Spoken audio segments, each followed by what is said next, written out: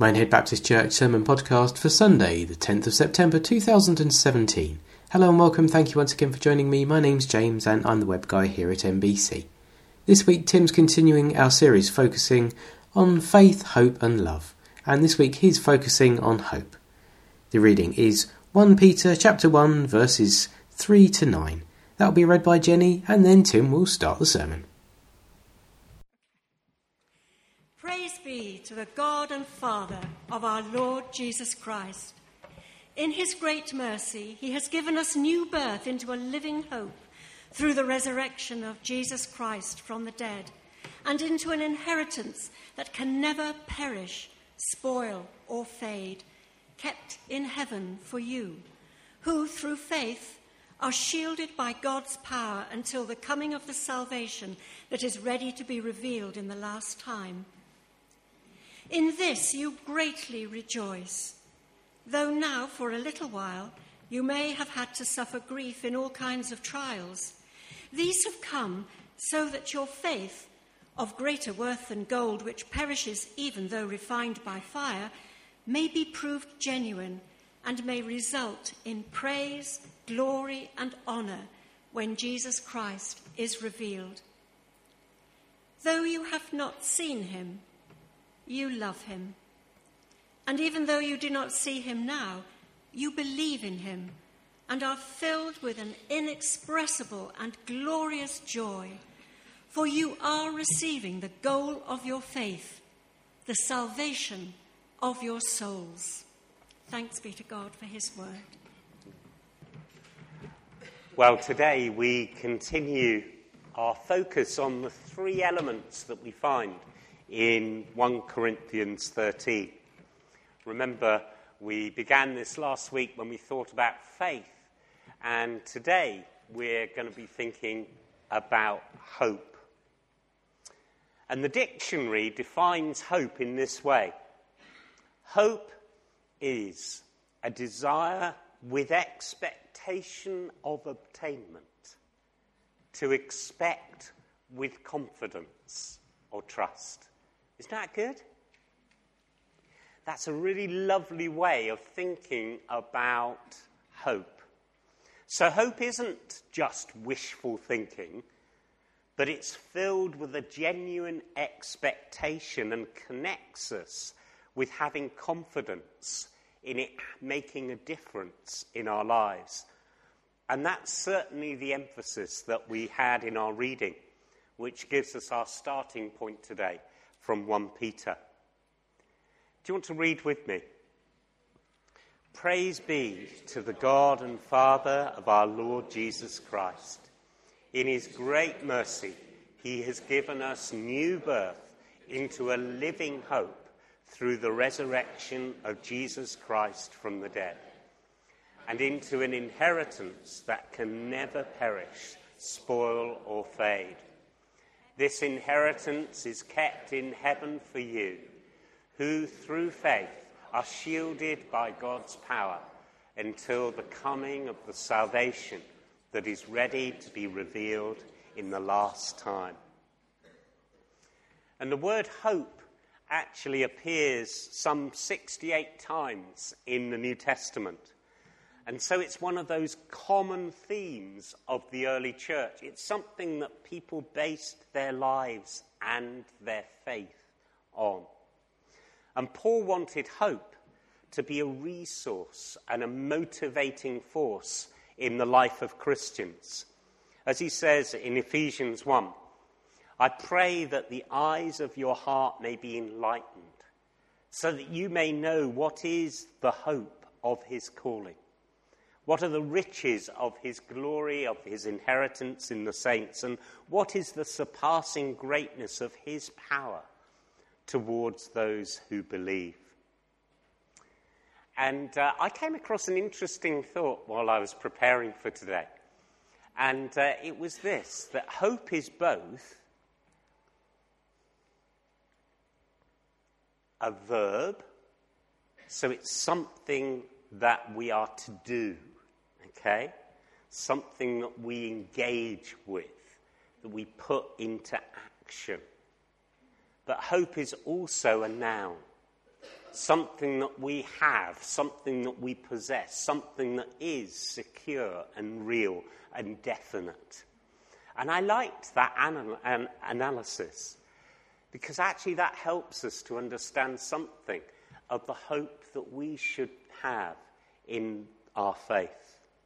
And hope is one of the many, many blessings that God offers to all of us who will obey and trust and follow Christ, as it's described in 1 Peter that we've just heard. And there we learn that God has caused us to be born into not just hope, but a living hope. A living hope. And we're going to think about that over the next few minutes, because a living hope can be a source of enormous joy in our lives as God's people. It certainly was to the original recipients of Peter's letter. An understanding of that living hope can help us today to be more joyful in what we know and experience of God's grace and power. So we're going to think a little bit more about what Peter means in this passage, about our hope in Christ being living. And it begins with Peter recognizing that this stirs up in him joy. It stirs up in him praise to the God who has loved him and saved him. So that's why we've started in worship, because it begins in that recognition of God's love and greatness and power and mercy and all that he wants us to enjoy and to know. And so the first thought I want us to think of is really simple. We have hope from our merciful God. Because the good news is that the basis for our hope lies not in our own perfection or righteousness. Now, just have a quick look around. Make a snap decision whether the person next to you is perfect. Okay? This could cause great hilarity as we carry on this morning. The thing is that the Bible makes it crystal clear, and we need to grasp this in order to comprehend why hope is so amazing for us, that remembering what life without the initiative of God on our behalf is like helps us to ensure that our hope is from a place of thankfulness and not pride. Do you remember these words from Romans? For all have sinned and fall short of the glory of God. We ain't perfect. We haven't got it all sussed yet. And John 1 puts it in a slightly different way, puts it into an action mode, really. If we say that we have no sin, then we're deceiving ourselves, and the truth is not in us. The thing is, the basis for our hope lies in the abundance of God's mercy. It's in his amazing grace and love towards us that we are privileged to have hope. Because he chose to take the initiative to reach out to us as fallen human beings and to set in motion his rescue plan through the story and the reality of Jesus coming. And our wonderful, amazing God acted to make hope a reality for us. I love these words from Romans. You see, at just the right time, when we were still powerless, Christ died for the ungodly. Very rarely will anyone die for a righteous man, though for a good man someone might possibly dare to die. But God demonstrates his love for us in this. While we were still sinners, Christ died for us. And his mercy is made accessible and real as we repent and we turn away and confess our sins. In fact, there's that promise, isn't there, in John 1? If we confess our sins, he is faithful and righteous to forgive us our sins and to cleanse us from all unrighteousness. The mercy of God is received and attainable to us through faith and obedience. And Peter explained the process and the repercussions of obedience when he explained to the crowds at Pentecost. He used these words. Peter replied, "Repent and be baptized, every one of you, in the name of Jesus Christ, for the forgiveness of your sins. And you will receive the gift of the Holy Spirit. The promise is for you and your children and for all who are far off, for all whom the Lord our God will call."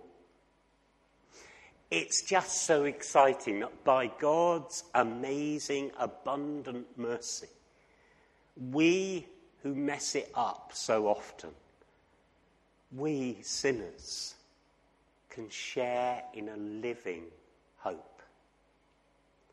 But there's another reason for our living hope.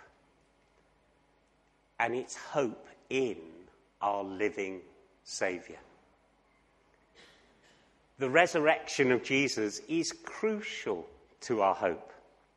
And Paul gets to the heart of this in 1 Corinthians. He writes, "And if Christ has not been raised, our preaching is useless, and so's your faith. More than that, we are then found to be false witnesses about God. For we've testified about God that he raised Christ from the dead.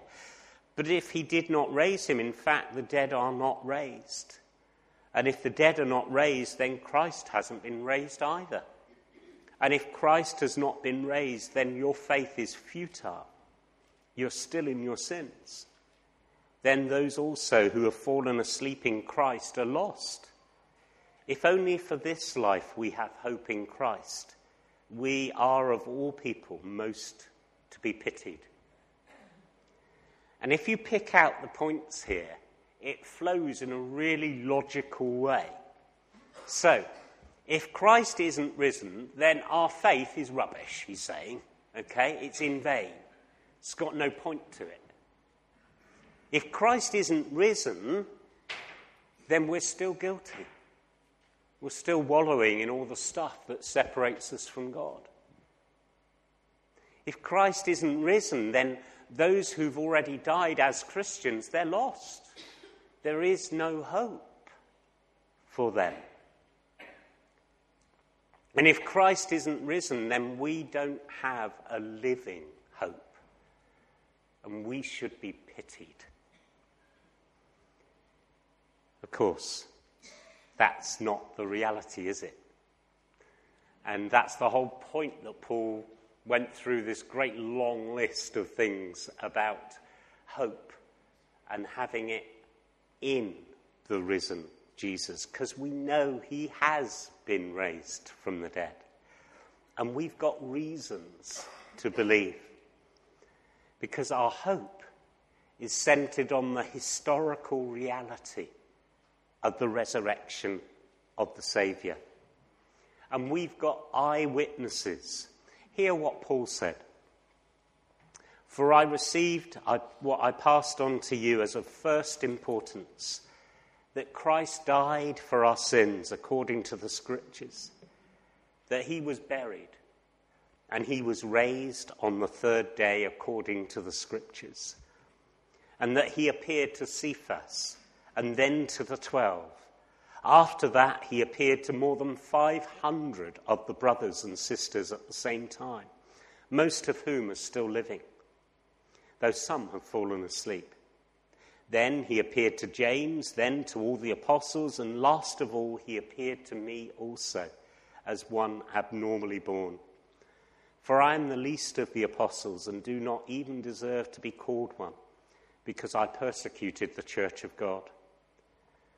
But by the grace of God, I am what I am, and his grace to me was not without effect. No, I worked harder than all of them, yet not I, but the grace of God was with me. Whether then it is I or they, this is what we preach, and this is what you believed.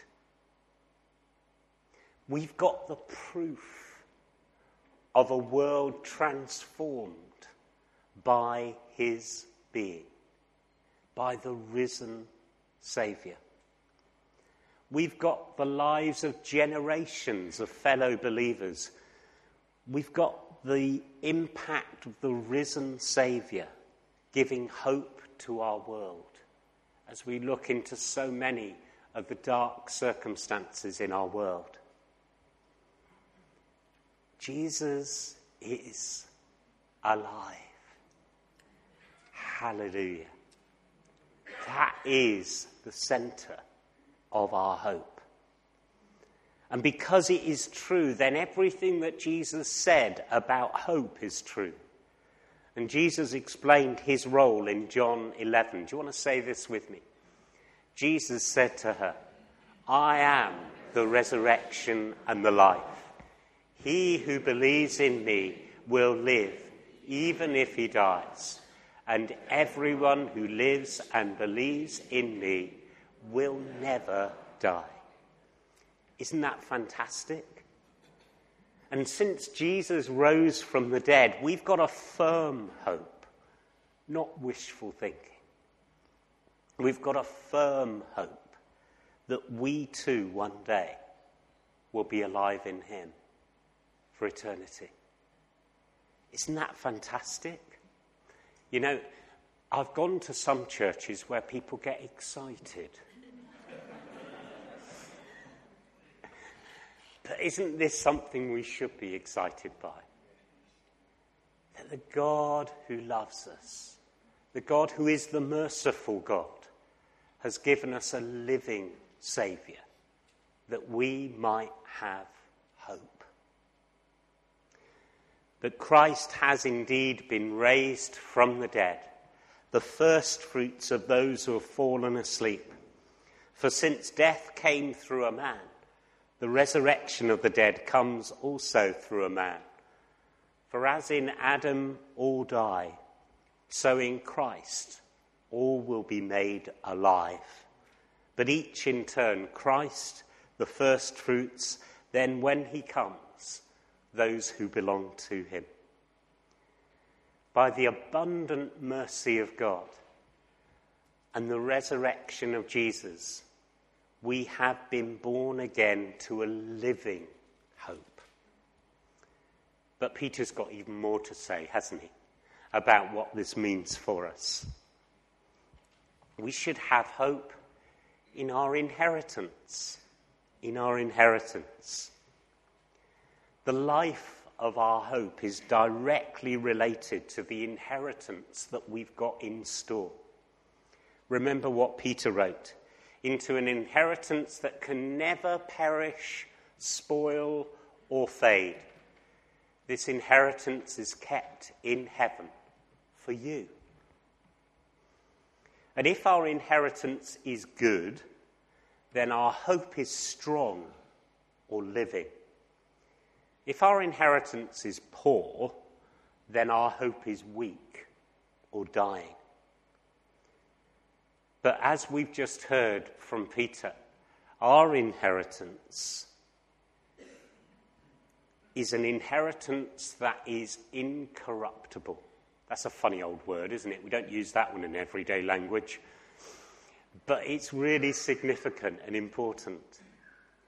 The Greek word here means not liable to corruption or decay. It's imperishable. Unlike all the things on our cars that go wrong, this is imperishable. It's going to carry on forever. Unlike the works of our present world and our present reality, which one day will all cease, which the Bible talks about being burned up, our inheritance is impossible to destroy. Isn't that amazing? But he also says we have an inheritance which is undefiled. And the Greek word here means not defiled or unsoiled. Our hope connects to the New Jerusalem. These words from Revelation: nothing unclean and no one who practices abomination or lying shall ever come into it, but only those whose names are written in the Lamb's book of life. You can look up that in Revelation 21:27. We've got an inheritance which is perfect, in other words. We have an inheritance that does not fade away. Now, how many of you feel like you're fading a bit at times? Yeah, we all do, don't we, at times?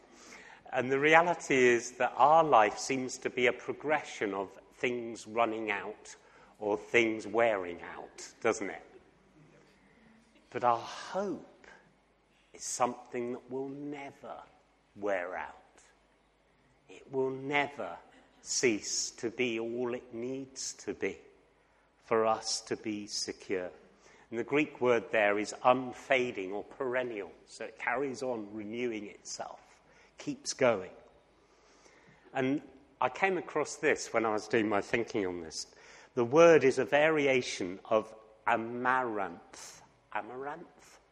Those of you who are clever than me can correct me later. Which was the name of a mythical Greek flower whose bloom was perpetual and whose loveliness never faded. Isn't that a lovely idea? Never fades. Its beauty continues forever. And such is our heavenly reward. It's not going to rust, it's not going to fade, it's not going to wither like everything else that we tend to engage with in our reality now. And it's an inheritance that is reserved in heaven. And the word reserved means to watch, to observe, to guard, protect, to reserve, or to set aside. Lots of different ways of saying the same thing there. But the reality is that it's all talking about our inheritance is already set aside for us.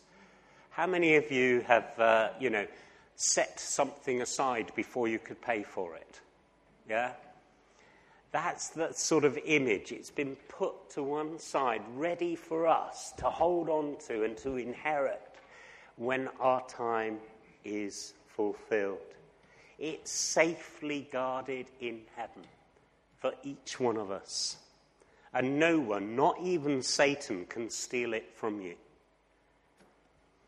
And the last thing I want to point out about our living hope is this.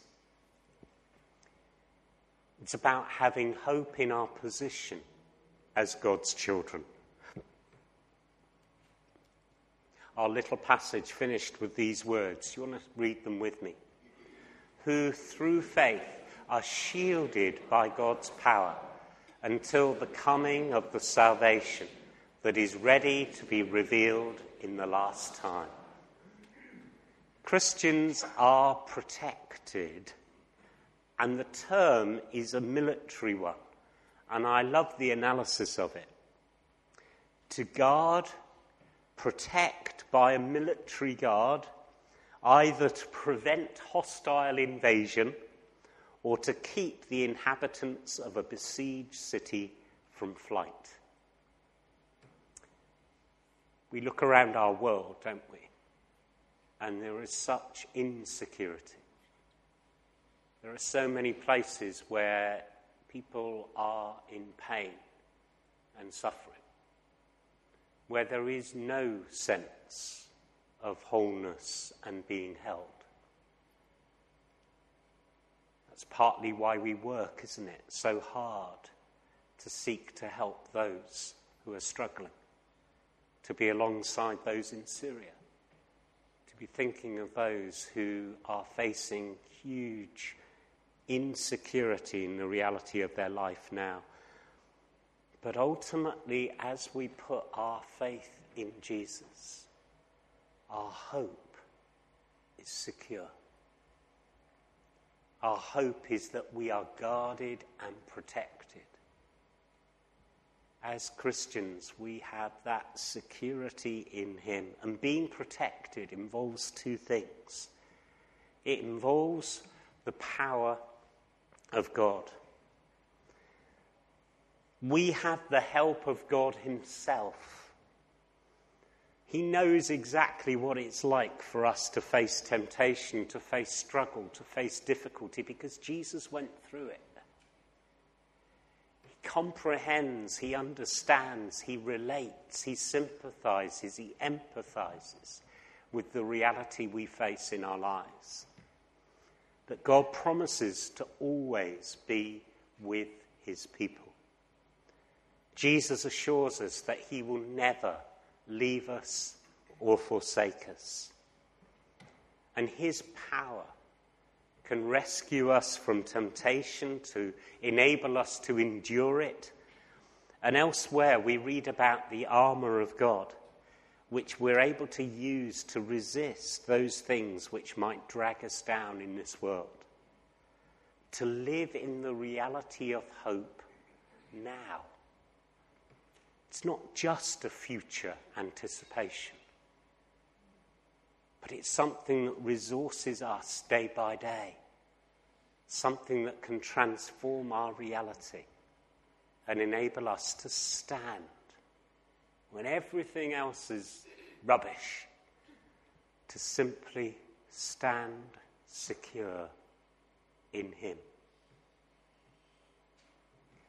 And that brings me to the second aspect. We rely in the power of God. Earlier we sang, didn't we, with the children, about our hope and it being in the power of the Holy Spirit. And that is such a reality, because the second aspect of our protection is our faith. To be safely guarded by God's protective care requires us to put into action the shield of faith. To hold our belief and our trust in front of us in whatever we might face day by day. We began today by reminding ourselves it's not our perfection. Do you remember staring at the person next to you and wondering if they were perfect? It's not our perfection or our righteousness that matters, but it's the perfection and the righteousness that God gifts to us through Jesus. And so our shield of faith is not about our strength, but his. So don't misunderstand this. It's not that we just have to, try harder. It's actually that we need to trust more. Does that make sense? It's about taking that and putting it into action. As long as we remain faithful, then we have the assurance of God's protective care to shepherd us until we ultimately will receive that inheritance reserved for us in heaven.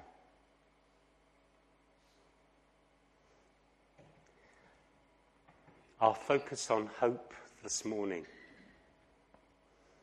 is thinking about hope being a source of strength and power in our lives.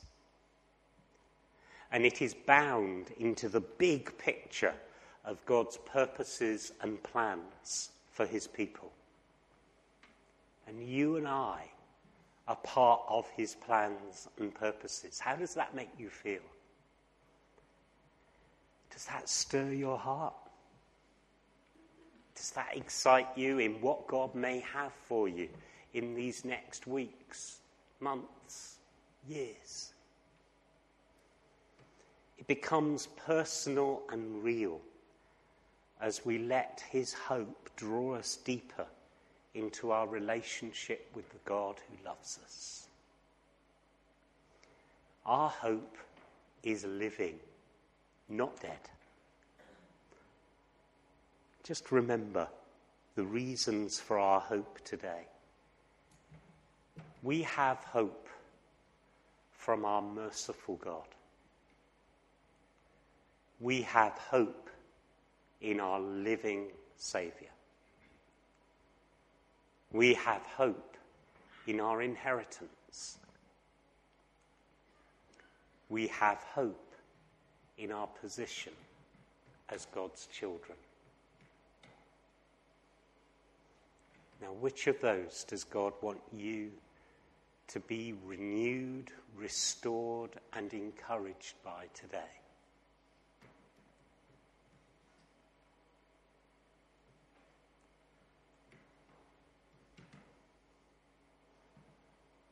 Let's pray.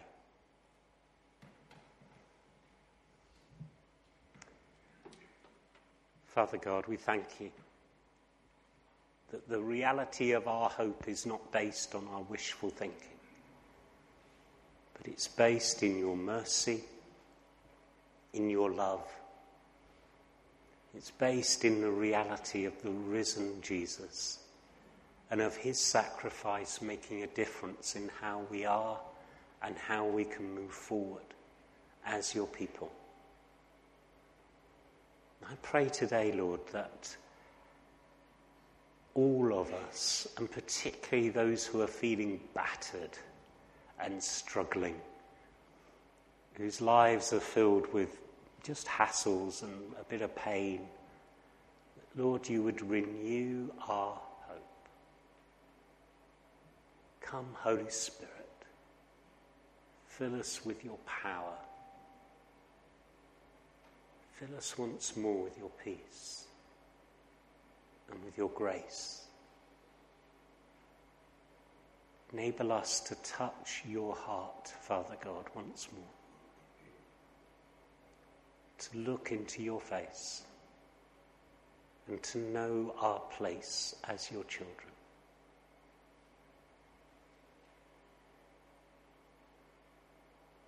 Hold us, we pray, in your arms. Help us to know that sense of security and wholeness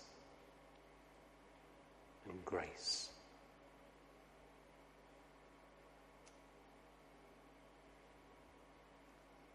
Lord, for those of us who need to go deeper into this, we pray that you would open our hearts and minds to receive from you. Help us, Lord, not just to hear words today, but to receive hope. In your precious name. Amen. To leave a comment on the sermon, please go to minehead-baptist.com/sermons. Well, thank you once again for listening, and I'll speak to you soon.